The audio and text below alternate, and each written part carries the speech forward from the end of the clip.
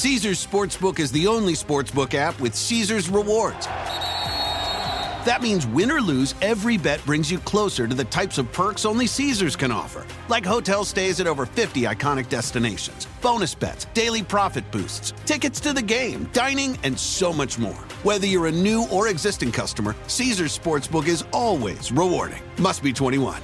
Gambling problem? Call 1-800-GAMBLER. Caesars Sportsbook. Don't just spectate, participate.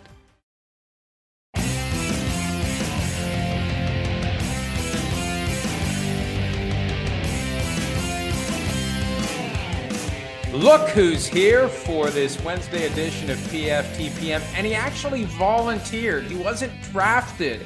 We want volunteers, not hostages. We have a volunteer today, and it is Myles Simmons to help me through the latest edition of PFTPM as PFT Live continues to be on a temporary one-week break pre-Scouting Combine. Welcome, Myles. Good to be with you. Nice to be able to take a break from time to time instead of just talk for 45 straight minutes. Yeah, it kind of is. But you know how you did the no days off things, the worst chant ever uttered by Bill Belichick. But I figured I'd take a no days off thing here and come with you and sit down. You looked a little lonely the last couple of days. That's why I volunteered. I didn't want you to feel lonely anymore. Well, I'm always lonely, and sometimes I like it that way. Speaking of Belichick, peel back the curtain as we try to line up guests for next week in Indianapolis. We'll get plenty of coaches and general managers.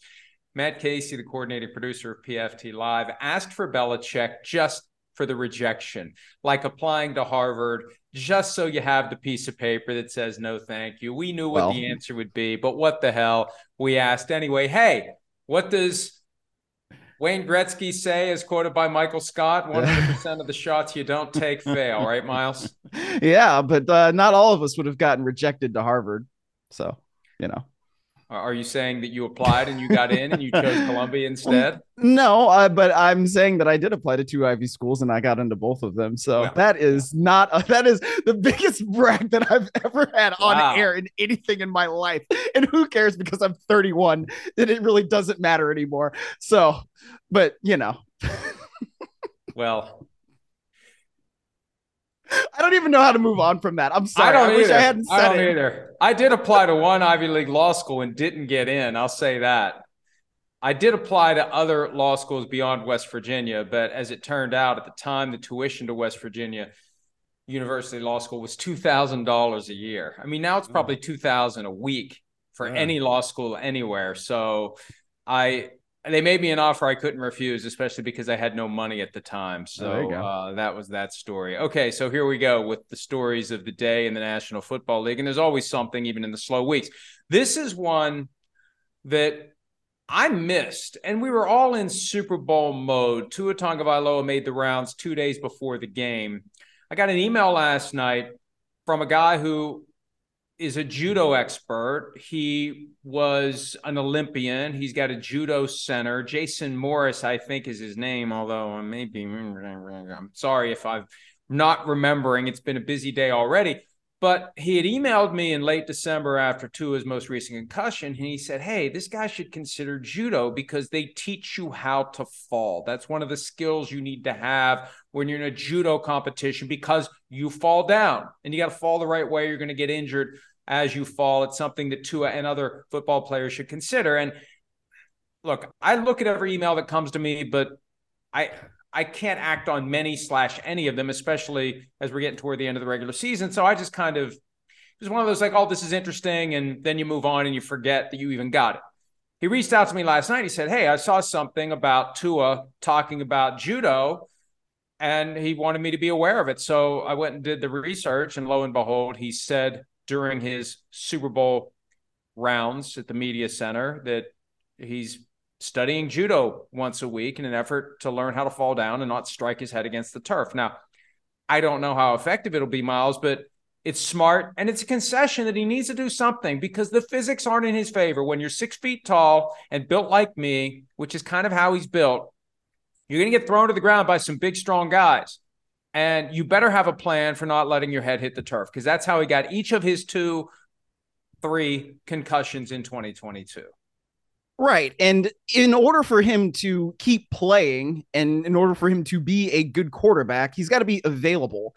All right. And I mean, it's the cliche thing, but the coaches always talk about this. Your best ability is your availability. And so it says nothing of Tagovailoa's ability to be a good quarterback if he's not out there.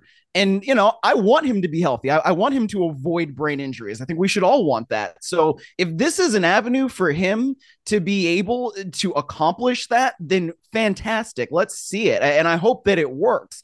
If he's able to learn these techniques that are going to be able to help him when he goes to the ground, avoid the kinds of hits to the head that he has taken, that's awesome. And I think that that's something we should all be rooting for, because otherwise he's not going to be playing. Because you cannot have him out there if he's going to continue to suffer concussions. And frankly, a doctor may not even clear him if he has another one. Well, that's the thing. There will be a concussion at some point that becomes the last one, in that he won't be cleared by any doctor. There will be no doctor who will put his or her name at the bottom of the piece of paper saying, I authorize the continued participation in professional tackle football by this specific patient. And it's a combination of avoiding the hit and avoiding hitting the head on the turf. You got to get rid of the football. You got to protect yourself when you're not a larger quarterback. We rarely saw Drew Brees take big hits. Russell Wilson, who's thicker than Tua Tagovailoa, same height, but there's a thickness to Russell Wilson that Tua doesn't have. He has an instinct for how to absorb a hit in a way that doesn't cause him to hit the ground and snap his neck back against the turf. You've never seen that happen to Russell Wilson. So I used to compare him to Barry Sanders, in that Barry Sanders had a way to just kind of instinctively go with the hit that came his way, and he'd land on the ground and he'd never get injured, or rarely get injured. Russell Wilson, when he ran a lot early in his career, it was the same thing. But Tua, we see that head hit the ground. We saw it happen 3 times this year. Twice we know he had concussions.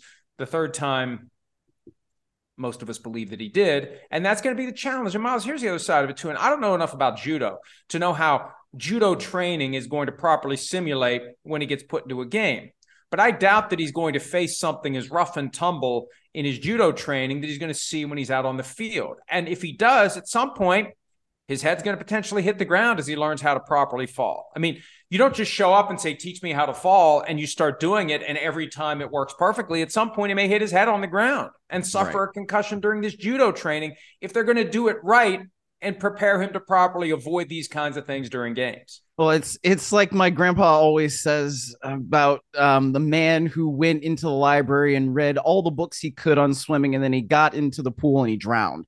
It's because, you can have all the preparation that you want in a certain situation, or you can read about it, but then once you get into the actual situation, it makes it very different. So, I mean, it's not that Tagovailoa doesn't know how to play football, but if you're talking about judo training, that's not football, right? It's just not. So if you can learn to fall in that situation, great, but it's going to be very different when somebody who is, 275 to 300 pounds is coming full speed at you and then hits you and then you fall back, or you have to get twisted down in a certain way like he did in Cincinnati. It is a very different proposition. Well, and it reminds me of Tim Tebow's pre-draft experience from now 13 years ago, when we heard so much about he's changing his throwing motion. He's changing his throwing motion. He's changing his throwing motion. And then you go out and play, and your throwing motion is the same because your muscle memory takes over. Your lifetime of playing football takes over. And the judo stuff, or the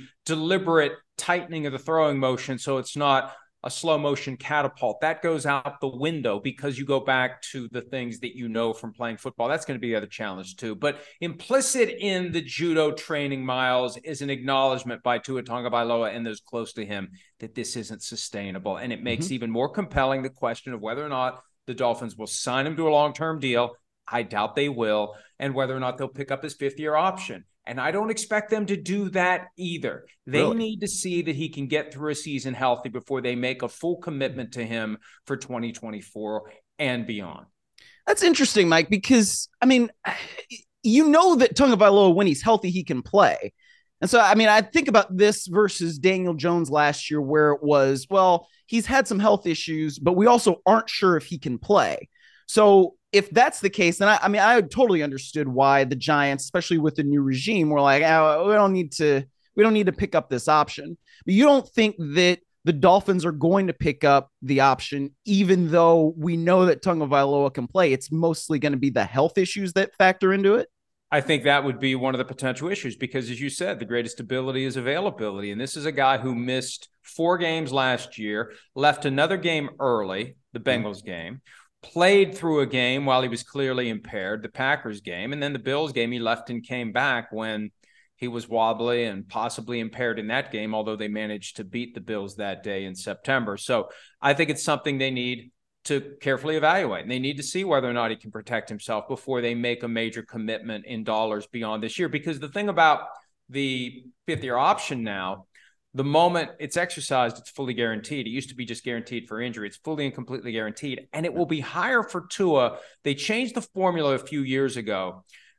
Qualifying for the Pro Bowl is a factor that drives it up. He's going to have a higher 5th-year option than he otherwise would have had if he'd been on the bench. Like Jordan Love's 5th-year option is going to be very low because he's barely played. Tua is going to be at the other end of the spectrum, and they were both first-round picks in 2020. So that's part of it as well.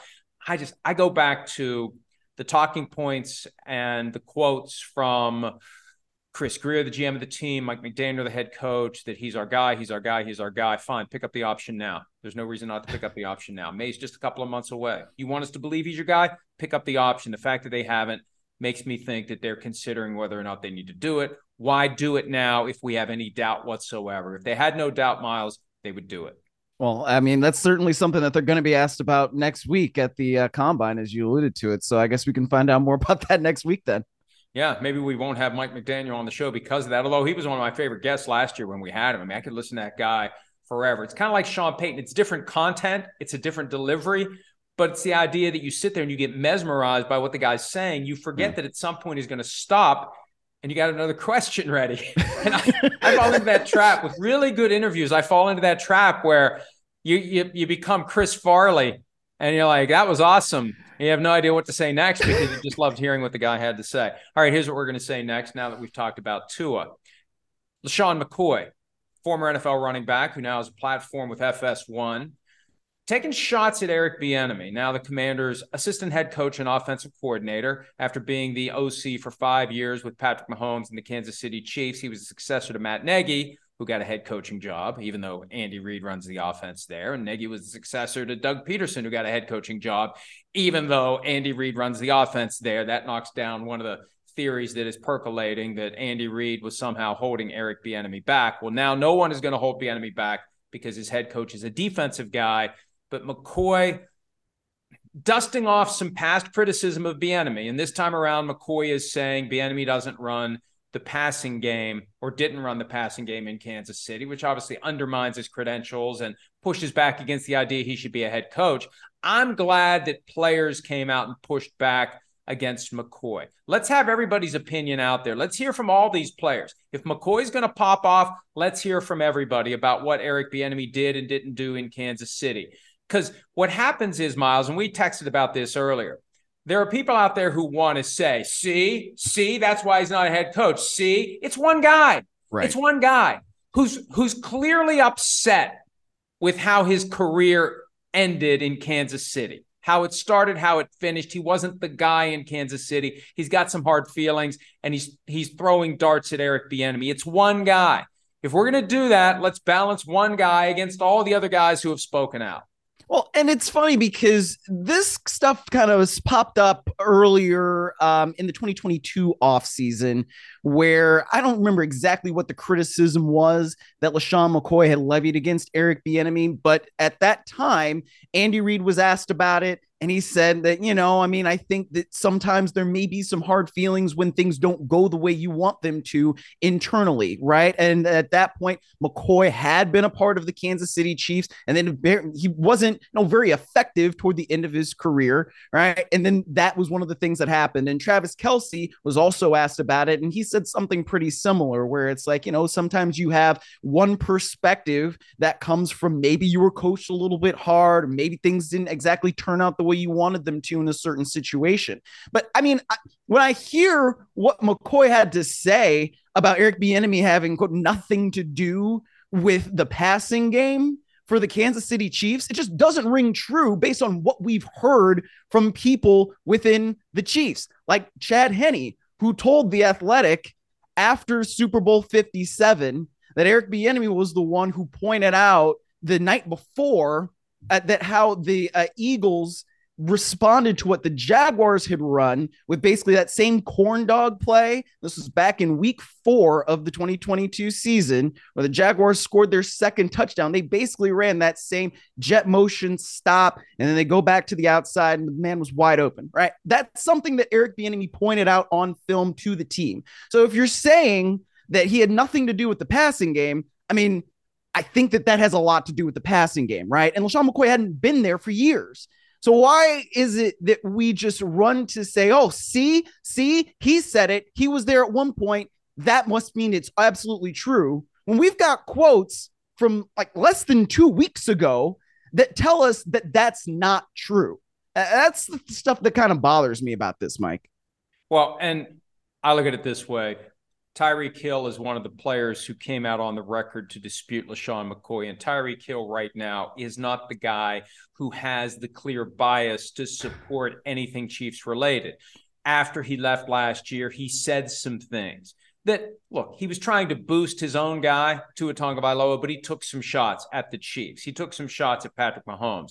He made it clear that he wasn't happy with his role in the offense. His natural bias and inclination would have been to blame anyone he could. And if he could have thrown a rock or two at Eric Bieniemy, he would have, and he still would. And the fact that Tyreek Hill has nothing negative to say about Bieniemy says everything to me. You have one guy who's disgruntled. He's not happy with the fact that he was deactivated late in that season with the Kansas City Chiefs. Now he's got a platform, and he's in a position to speak his mind, to air his grievances, and there are others in the media who will seize on that one voice, that one isolated voice, regardless of his biases against Eric Bieniemy. They'll seize on that voice and say, aha, that's why he's not a head coach. It has nothing to do with the NFL's decades-long issue with racial bias in the hiring of head coaches. That has nothing to do with it. That's all false. That's all phony. It's all because of LeSean McCoy, because this one person who's upset about how his time with the Chiefs went is saying these things. And let's ignore the fact that there are multiple other voices contradicting it. Yeah. And I mean, I thought Jason Reed of Anscape, that ESPN vertical, had a really good point in the piece he wrote on Bieniemy the other day. It was basically that, you know, while we can talk about how Bieniemy's going someplace and he may or may not need to prove himself or whatever, right? Why does he not deserve the same chance that, you know, Cliff Kingsbury, a Matt Rule, or a Nathaniel Hackett had to fail when ostensibly they had much weaker resumes, especially when it comes to NFL experience, than somebody like Eric Bieniemy? I mean, you can say whatever it is, and obviously all three of those guys were not good head coaches. But why is it that Eric Bieniemy doesn't even get the chance to prove that he can't be a good head coach based on what his resume is? I don't know. Well, and this dawned on me after watching Bomani Jones delve into the NFL's significant financial investment in social justice causes, $250 million. It dwarfs the money the NFL contributes to other causes. And there's a sweet spot the NFL tries to find where you contribute the money, but if you start doing tangible things, that's when you rile up 30% of the audience that is going to be mad at you for being woke. And I feel like one of the reasons at the end of the day, Eric Bieniemy isn't a head coach is because owners are concerned that 30% of their fan base, and that same 30% is in every fan base, maybe in some it's a higher percentage than others, but that 30% is out there. If you give Eric Bieniemy a head coaching job, those same voices that are seizing on what LeSean McCoy had to say are going to be the ones who are riling up the folks who will say, the owner of my favorite team gave in to the woke mob. I'm not going to watch that team anymore. I'm not going to buy tickets anymore. I'm not going to buy jerseys anymore because my owner doesn't have the courage to stand up to the woke mob. That's what I think at the end of the day is holding Eric Bieniemy back far more than any other factor. Yeah, it's not Andy Reid. It's not anything else. I mean, right? It has to be something like that.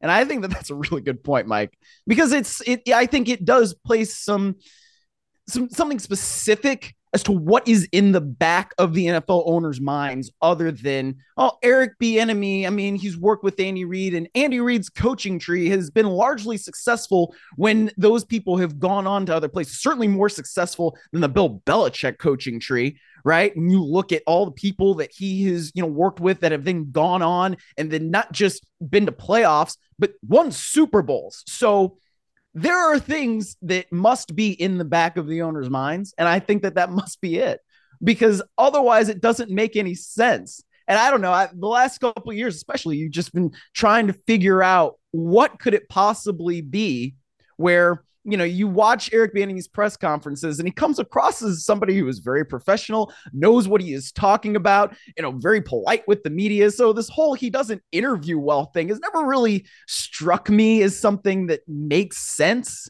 So what could it possibly be? I mean, yeah, I think race plays a factor, but I think that what the response could be from the fans, that's something that I don't know that I've heard much of, Mike. And I think that's a great point. Well, it's why the NFL tiptoed so carefully around issues with the anthem, around Colin Kaepernick. Yeah. They were, and this came out during the Kaepernick litigation. He filed the arbitration claim against the NFL. There was some discovery that was done. It was all under an order of secrecy, but I picked up enough during that process to know that the NFL's internal studies were focused more on the 30% that was likely to get upset if they did business with Colin Kaepernick than the 30% that would be upset if they didn't. Mm-hmm. They were more sensitive to the 30% that were likely to huff and puff and maybe for a week or two blow someone's house down until they came back and watched football again. But the NFL, hypersensitive to that end of the spectrum, not the other end of the spectrum. And that would explain it. That would make sense. And I'm a big fan of Occam's razors, the only razor I shave with. The simplest explanation is usually the truth. And I think, to me, when we look at the broader lens of the NFL's experience over the past decade, that's the simplest explanation. You've got owners in the back of their mind who are worried about that 30%, riling up that 30%. Something like this would, because we know that there are voices in the media that would immediately start stirring that pot. They gave in to the woke mob, and you're going to have people saying, I'm done. I'm not renewing my season tickets. I'm burning my jerseys, whatever it may be. That would happen if and when Eric Bieniemy got a head coaching job. That's so silly, because Eric Bieniemy has worked with one of the greatest coaches of all time and one of the greatest quarterbacks of all time, and they're always giving him credit for stuff. So it's like, well, what am I missing here? And when I see stuff like that, it's like I feel like I'm taking crazy pills. Like, what am I missing that these folks over here are like, well, he can't do blah, and he's not really doing this, and this is all because it's Andy Reid, and it's this and it's that. Well, why is Andy Reid getting up and basically standing on the table in an owners meeting and being like, why haven't you guys hired this person? It's baffling to me. It really is. It's going to be fascinating to see what happens with the Commanders. And I don't know if you've seen my take on the whole Lamar Jackson thing, because it is odd to me that Ron Rivera is so open with this notion that they're not pursuing any veteran quarterbacks. And I just wonder if the next thing we hear after they pursue Lamar Jackson is, well, that's what we thought when we had no idea to believe Lamar Jackson would be available via the non-exclusive franchise tag. Why in the world would the Ravens make him available that way? So hell yes, the moment that he was available, because we never thought it would happen. We did everything we could to try to get him. Having a guy like Lamar Jackson available changes plans. And, here's the problem. If they would get him and it goes well, it's not because of Eric Bieniemy, it's because he has Lamar Jackson. That becomes the argument next year when the head coaching cycle gives Bieniemy the cold shoulder again. Yeah, exactly. Oh, well, he's just worked with two of the greatest quarterbacks we've seen in the last 10 years. So why is it that he should get any credit when it's just their greatness? Whatever. Yeah. And if Sam Howell does well this year, it's Sam Howell. Well, they got a steal. He would have been a first-round pick if he'd come out a year earlier than he did. Yeah, there's always going to be something. And that's reality. And I feel bad for Bieniemy because he gets caught in this, just like Tua gets caught in the concussion thing. Mm-hmm. Eric Bieniemy has got caught in this, and he really didn't want it. He didn't ask for it. But that's where we are, and we'll learn a lot in 2023 as to whether or not Bieniemy can finally springboard into a head coaching job. Caesars Sportsbook is the only sportsbook app with Caesars Rewards. That means win or lose, every bet brings you closer to the types of perks only Caesars can offer. Like hotel stays at over 50 iconic destinations, bonus bets, daily profit boosts, tickets to the game, dining, and so much more. Whether you're a new or existing customer, Caesars Sportsbook is always rewarding. Must be 21. Gambling problem? Call 1-800-GAMBLER. Caesars Sportsbook. Don't just spectate, participate. At Amica Insurance, we know it's more than just a car or a house. It's the four wheels that get you where you're going and the four walls that welcome you home. When you combine auto and home insurance with Amica, we'll help protect it all. And the more you cover, the more you can save. Amica. Empathy is our best policy.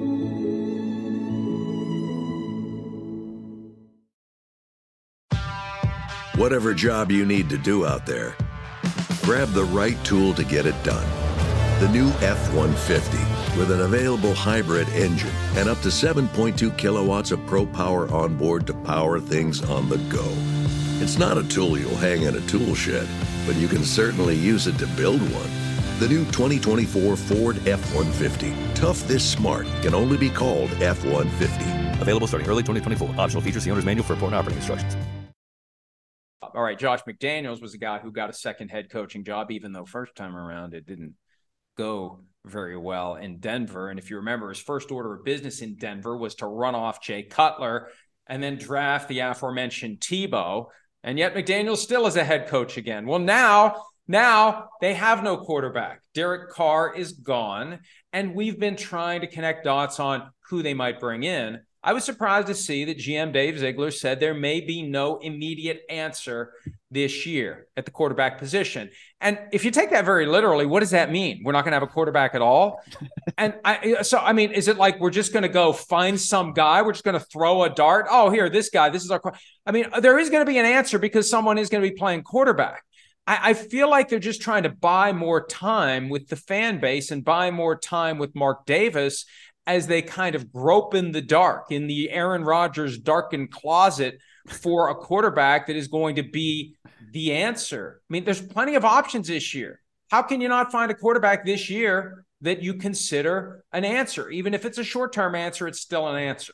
All right. I mean, are you just going to be asking questions for 17 games then? Because what kind of strategy is that? Especially when you're in an AFC West division that should be pretty competitive. And it's not like they were completely uncompetitive all the time, especially in division play last year. So whether it's Jarrett Stidham or they go back to, or maybe they go to Baker Mayfield because Josh McDaniels liked him coming out of the draft, or, I don't know, Jameis Winston or something. I mean, there are going to be quarterbacks available. It could be Aaron Rodgers. It obviously just isn't going to be Tom Brady, right? Or at least today, it's not going to be Tom Brady. I guess we will see if that continues to be the case. And he says he's retired for good, but who knows? I mean, but that seems to be kind of what the pivot point is now, because plan A probably, at least this is what it appears to have been, was Tom Brady will come in and then we will have somebody else be there backing him up and we will train them. And then, whenever Tom Brady's done, then that's who we'll turn it over to. And that's not going to happen right now. So I don't know if they're just going to be asking questions, but you have to have some sort of answer in place by the time week one starts. The options to me are fairly straightforward to the extent that McDaniels wants somebody who is familiar with his system and his way of coaching. Jimmy Garoppolo, Jacoby Brissett, Mac Jones, if they would actually pull off a trade. And remember, when Bill Belichick was asked after the season whether Mac Jones is a starter for 2023, Belichick's answer was, Mac has shown he can play in this league, which is not yes. And that's the kind of thing where anything other than yes is maybe no, maybe we'll see. And then the Baker Mayfield connection, because that was a guy that McDaniels worked out privately and secretly before the 2018 draft, and McDaniels had the front row seat for that performance by Mayfield. You were in the building that night. I was in the building when Mayfield erased the 16-3 deficit 2 days after he showed up in LA. So that could be, but look, I know you don't want to set the bar unreasonably high, but if you basically say, we don't know what the hell we're doing this year, whoever the quarterback is the guy who's we don't know what the hell we're doing, so we're just going to trot this guy out and see what happens. Well, unless you draft one, right? And then at that point, I mean, you draft one in the first round, then you're saying, okay, this is who we think is going to be the solution for, the next 5 years, hopefully longer than that. But yeah, other than that, I don't know what you do. Wouldn't it be fascinating though if the Patriots ended up going back to Jimmy Garoppolo and then they traded Mac Jones to the Raiders? I think that would be fascinating. That would be something. And I do think that Bill O'Brien, the new offensive coordinator, they're back in the job that he once had before he became the coach of Penn State and then the Texans. The idea that Belichick, after trying the Frankenstein monster approach with Matt Patricia and Joe Judge last year, I think he's going to put a lot of stock in what Bill O'Brien wants to do. And O'Brien may not be a Jones guy. He may want to go back to a guy like Jimmy Garoppolo, but that just adds to what's going to be a fascinating offseason when it comes to the quarterback position. Another reason this offseason is going to be fascinating, we're in the early stages of the Michael Irvin litigation against Marriott, a proud sponsor of the National Football League. And look, I need to give you an update. Miles, I don't know how much interest you have in this case, but one thing I've learned by tracking our traffic, these Michael Irvin stories sell. People want to read about it. And it really is amazing when you think, Irvin is at a Marriott property in Arizona. He has an interaction with a female employee of the hotel. There's a complaint made to NFL Network by Marriott, proud sponsor of the NFL, about Irvin's behavior. He's pulled off the air for Super Bowl week. ESPN removes him from First Take that week. And Irvin acts consistently with, I always say this, if somebody is wrongfully accused, I want to see them shout their innocence from the rooftops. I want to see them behave like someone who's been wrongfully accused. And by filing that lawsuit immediately and aggressively trying to get the video surveillance from the hotel, and that's been the latest development, the lawyer is mad as hell. That was the quote to Michael Gelkin of the Dallas Morning News, that Marriott won't give this video. Why won't you give the video? At some point, people like us are going to say, if you're hiding this, you must know that the video undercuts the basis for the complaint that was made against Michael Irvin. Yeah, and that is something that I think that everybody wants to see. I mean, I would like to see it because I do think it's interesting because like you said, he was pulled off the air from ESPN and NFL Network, but then he was back on Paramount Plus the next week doing the Inside the NFL show. So I don't know what exactly went on behind the scenes that he was still able to do that, instead of what the shows were during the week, but that's something that we know happened. So whether or not Marriott decides to give this up, I mean, I totally understand his lawyer's perspective that he's mad as hell. And like you said, Michael Irvin has been consistent in shouting his innocence from the rooftops, basically. So I guess we'll see what happens here. Well, I'm fascinated to know that we found the one person who watches Inside the NFL on Paramount Plus. I wasn't sure anyone did. Sorry, Paramount Plus. Please continue to enjoy the Peacock offerings, by the way.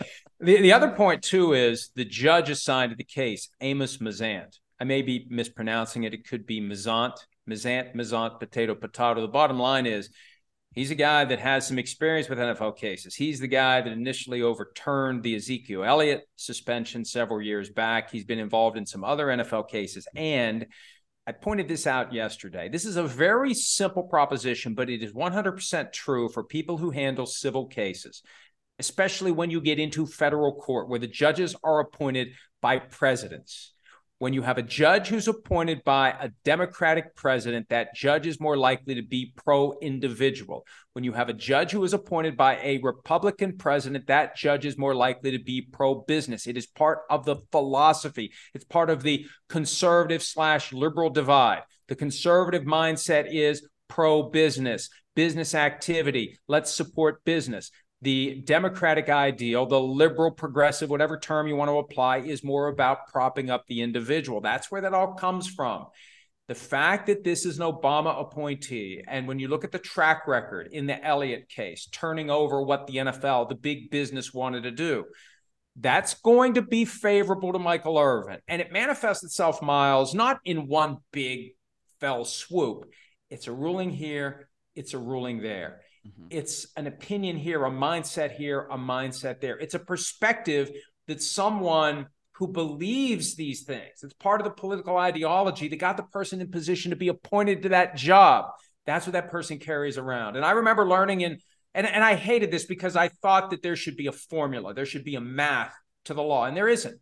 At the end of the day, if you have a judge making decisions, you didn't know everything you can about that judge, the background, everything, upbringing, education, political ideology, those all go into the brain that makes these decisions. So bottom line, that's good news for Ervin that the judge was appointed by a Democratic president. That's going to help him throughout the course of the litigation, start to finish. So what is the next step now in this process for Ervin? Well, the ruling had been made by the state court judge that the video needs to be surrendered by Marriott. The removal of the case from state court to federal court doesn't change the law of the case.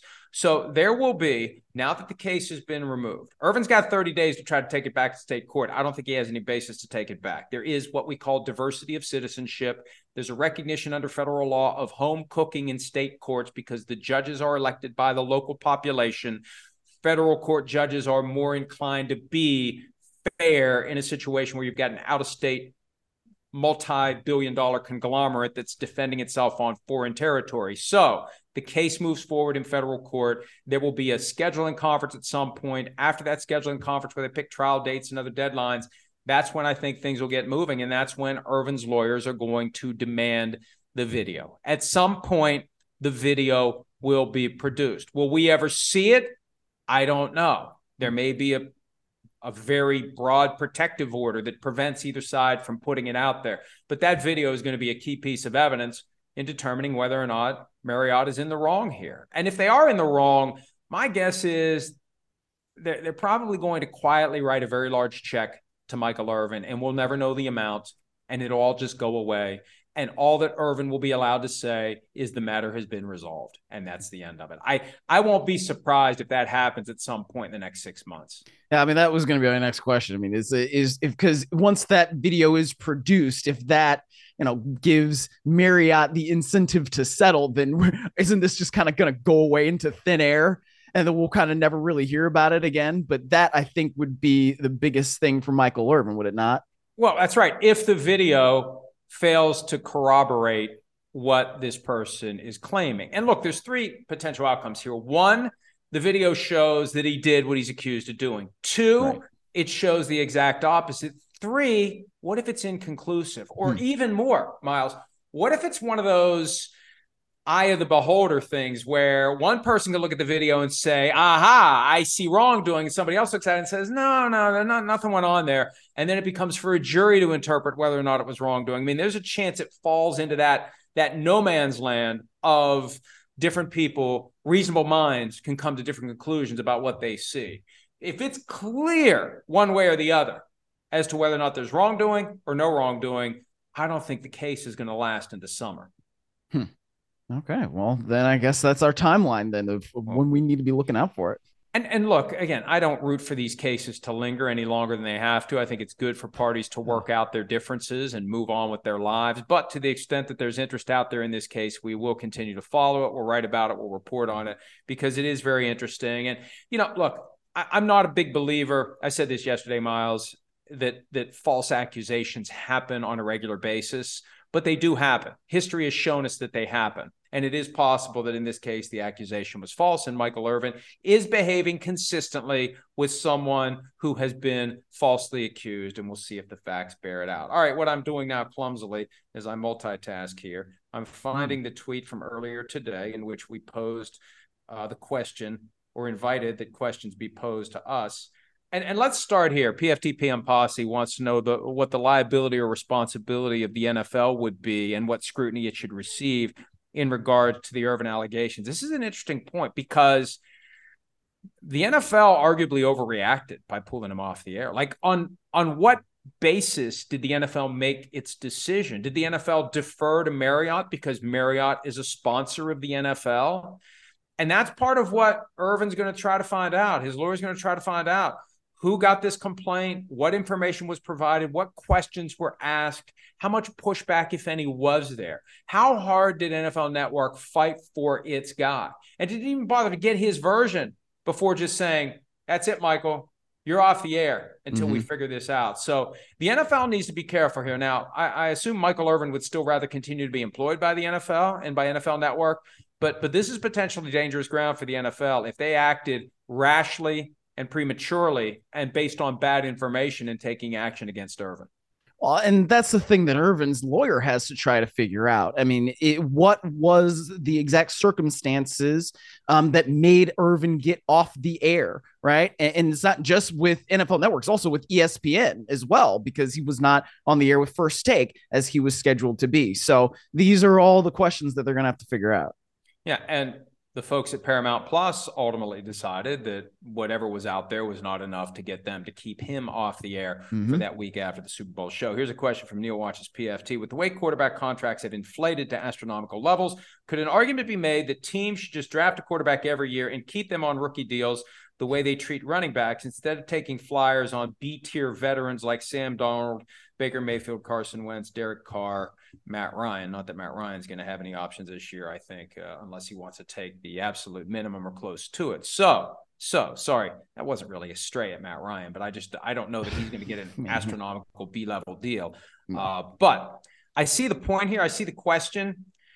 And at some point, teams, and I think the issue is more properly framed as, at what point do teams say, we're not going to pay the quarterback who falls just on the other side of the pass line of pass fail? He's not a bust. He's not a franchise quarterback. He's good enough. How long is good enough good enough? For some teams, good enough is good enough. For other teams like the Chiefs, when they had Alex Smith, that's not good enough if we can get Patrick Mahomes. And I think that's the challenge. And I think the Vikings deal with this. Kirk Cousins isn't a franchise quarterback. Sorry, folks, he's not. But if they get rid of Kirk Cousins, who's their quarterback going to be? Because it's not like they can just turn and say, okay, Patrick Mahomes, come on in and take over. You can't have a franchise quarterback, so you got to settle for a guy who's just good enough. So, Miles, look, I buy the idea of trying to develop young quarterbacks, but there are teams out there that have franchise quarterbacks and teams that don't. And the teams that don't still need somebody who's good enough to win games and put a team in contention. Well, it's not just that. It's also, who do you have behind that quarterback so that if something happens, you know you can turn to that guy. And I mean, there's no better example of this than the 49ers, who, you know, despite having Trey Lance, and then they also had Jimmy Garoppolo on the roster that they didn't anticipate having him at that point, probably in the 2022 season, they went and they drafted Brock Purdy in the 7th round. And if they hadn't done that, then who knows the way that their season would have ended up. They certainly wouldn't have been in the NFC Championship game without Brock Purdy. So there is a balance of, okay, we know we have this, but then let's make sure that we are still stocked up at the position with somebody else. I mean, look at what the Eagles did a few years ago. They had Carson Wentz, but they knew that the backup quarterback is a premium position on that team, in part because of what they went through in 2017. So what did they do? They draft Jalen Hurts. And oh, by the way, Jalen Hurts becomes their franchise guy and leads them to a Super Bowl and plays pretty well. You know, aside from the one fumble, he had a great game. So I think that the quarterback position, because of its importance, it's just, how do you make sure that your team construction is in such a way that prioritizes the quarterback, where you can develop a guy, or at least you have a guy that you trust enough that you can go and say, all right, if our starter's got to miss a game or two, then we can turn it over to you. And we don't feel like we're going to be, completely up Bleeps Creek. Well, and the reality is you never know where that franchise quarterback's going to come from. Not that we're going to see a Tom Brady every 5 or 10 years come from round 6, pick number 199. But there are guys who are drafted beyond round 1, beyond round 2, beyond round 3, who can develop into competent NFL quarterbacks. And there's only one way to find out. And it's a low financial risk, and the reward is incredible if you're one of the teams that scratches off that low-cost lottery ticket and it ends up being a winner. Here's a question from Anastasia Williams. Do you think Dan Snyder will ever sell the Commanders? And look, he reportedly wants $7 billion. And he hasn't seen $7 billion yet. And I've seen reports from folks like the Washington Post pointing out that, there may not be people out there with the kind of money to satisfy what his expectations are. And is Jeff Bezos going to get in or not? And Miles, I look at it this way. He's going to try to voluntarily sell the team. If he doesn't get what he's looking for, is that when there's a more aggressive push by his partners to force him to sell? And how much of that's going on behind the scenes now?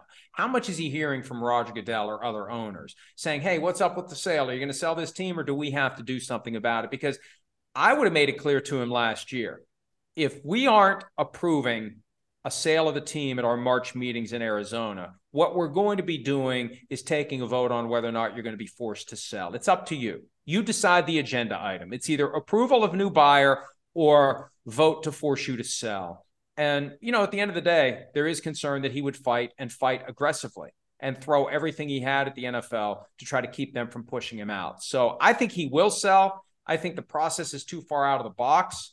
I just think the question is how much money he's going to get. Whatever it is, it's a huge return on his original investment.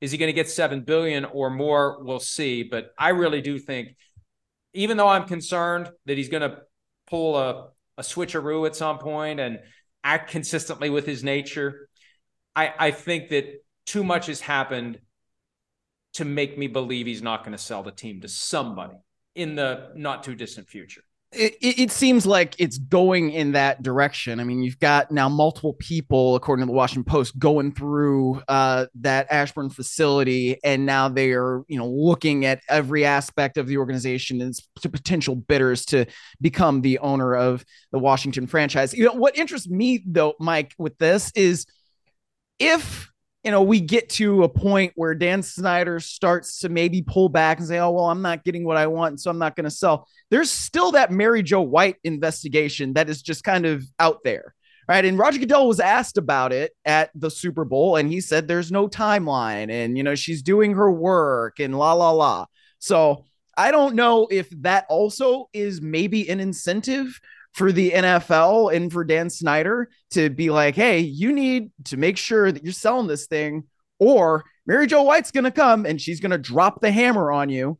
But maybe, I don't know. I mean, it's something that is still out there that could be a factor in this. Miles, I know there are people in the league who are skeptical that the Mary Jo White investigation will ever lead to anything as long as the team is sold. So the flip side is true. It continues to be a tool that the NFL could use to leverage Daniel Snyder to continue down this path. And it's part of the quid pro quo. Hey, go ahead and sell this team and we'll just never do anything with this Mary Jo White investigation. Or after you sell, we'll drop on the Friday before 4th of July weekend an announcement that we've concluded there was no wrongdoing, and what's anybody going to do about it? By the following Monday or Tuesday, it's all going to be forgotten. That's how they handled it 2 years ago, and maybe that's how they'd handle it now. Here's a question that I saw as I was scrolling through here, and my first thought was, there's really nothing to it. But as I think about it, I think it's something that merits conversation. Arizona UK, otherwise known as Tom Marshall, a long-term friend of the program from the UK. Is there a scenario where Lamar Jackson could sit out 2023? My first thought was there's no way he's not going to play this year. But then let's look at how the dominoes would have to fall to get to that point. Step one, no long-term contract between now and March 7th. I don't think there's going to be a long-term contract between him and the Ravens. Step two, franchise tag is applied, whether it's non-exclusive or exclusive. Either way, $32 million, non-exclusive, somewhere between $40 and $45 million if it's exclusive. And whether it's non-exclusive and nobody gives him a 5-year fully guaranteed contract and he just reverts to the Ravens with the 1-year franchise tender and they don't work out a long-term deal by July 15, or it's exclusive and he can't talk to anybody else and July 15 still applies as the deadline for a long-term deal. Let's say we get past July 15. He's still subject to the franchise tender. He hasn't signed a long-term contract. He doesn't have to show up. We saw Le'Veon Bell do that to the Steelers in 2018. It was part of his path toward unrestricted free agency.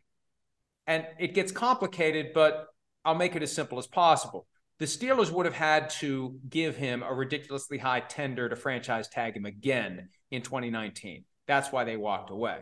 Lamar isn't in that same spot because this is his first year of the tag. But maybe Miles, especially if it's the lower tender at $32 million, maybe he says, I'm not playing for $32 million. I will sit out. I'm just not playing. And that's that.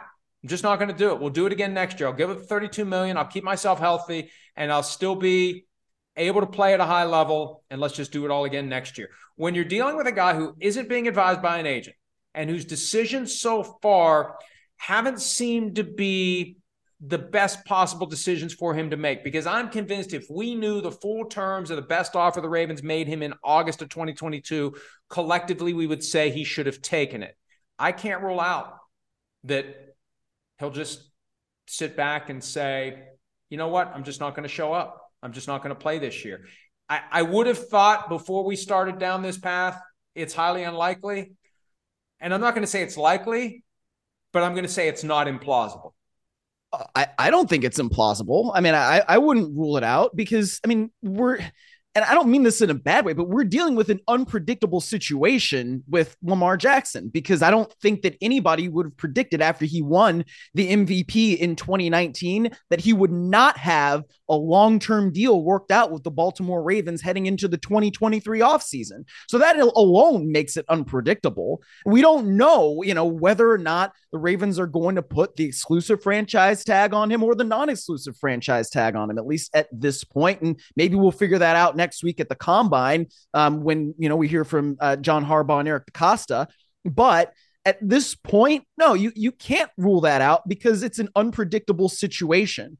So, I mean, when you're dealing with unpredictable actors, they could end up doing unpredictable things. And, Lamar Jackson has not been healthy. And Peter King has pointed this out in our podcast, his podcast that I'm on many times. But, when Lamar Jackson has not played about 30% of the snaps in the last 2 years, just over 30%, that means that his availability is in question, right? So if he's going to have a year to stay healthy and then produce himself potentially again on the open market, then that's something that I don't think can be ruled out either. So yeah, it's not completely out of the question to me that we don't see Lamar Jackson playing in 2023 because there are just so many unanswered questions right now. I think you hit the nail on the head, though. The whole thing has been so unconventional and unpredictable that we can't approach this the way that we would a normal situation where an agent is involved and guiding the player through the process. And I'm convinced if an agent was involved, he'd already have his contract. And if an agent was involved now, he'd either have a contract or there would be some sort of a deal worked out, whether it's offer sheet signed, Ravens match or don't match, and they get 2 first-round picks as compensation, or there's just a trade.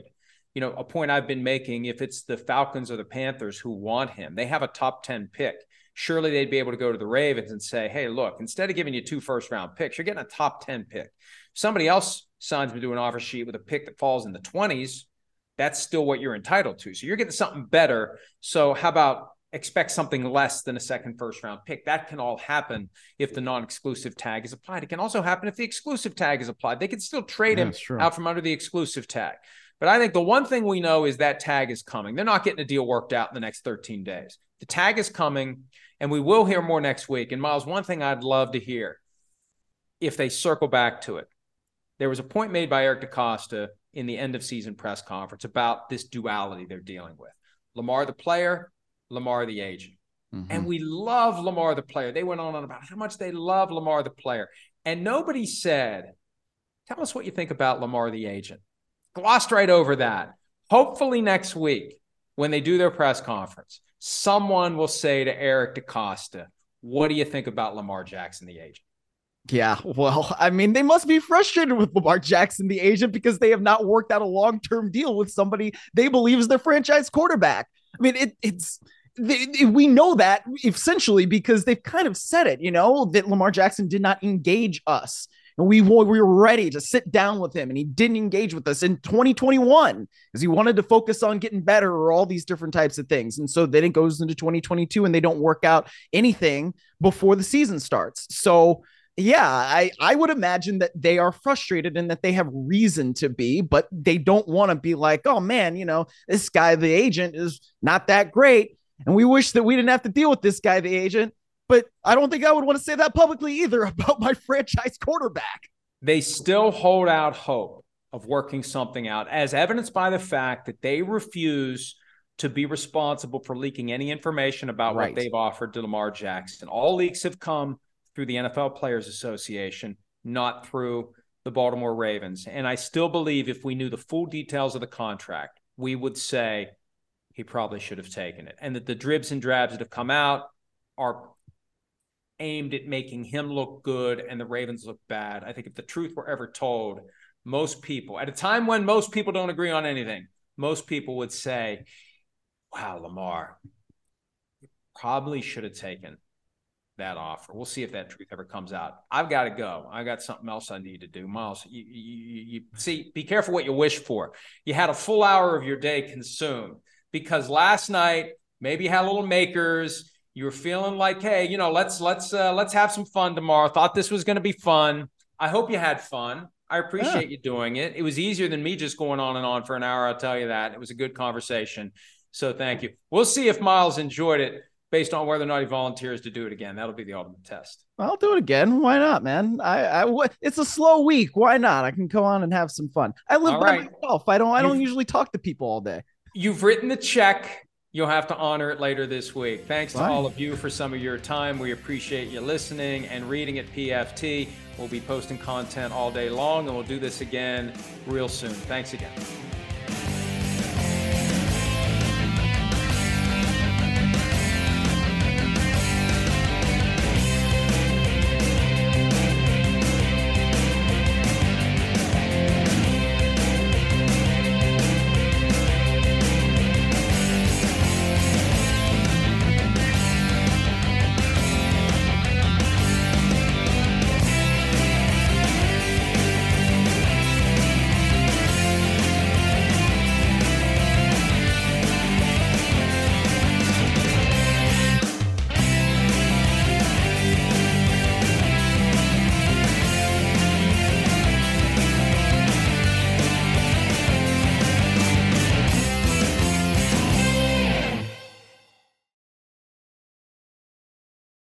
Caesars Sportsbook is the only sportsbook app with Caesars Rewards. That means win or lose, every bet brings you closer to the types of perks only Caesars can offer, like hotel stays at over 50 iconic destinations, bonus bets, daily profit boosts, tickets to the game, dining, and so much more. Whether you're a new or existing customer, Caesars Sportsbook is always rewarding. Must be 21. Gambling problem? Call 1-800-GAMBLER. Caesars Sportsbook. Don't just spectate, participate. Every day, our world gets a little more connected, but a little further apart. But then, there are moments that remind us to be more human. Thank you for calling Amica Insurance. Hey, I was just in an accident. Don't worry, we'll get you taken care of. At Amica, we understand that looking out for each other isn't new or groundbreaking. It's human. Amica, empathy is our best policy.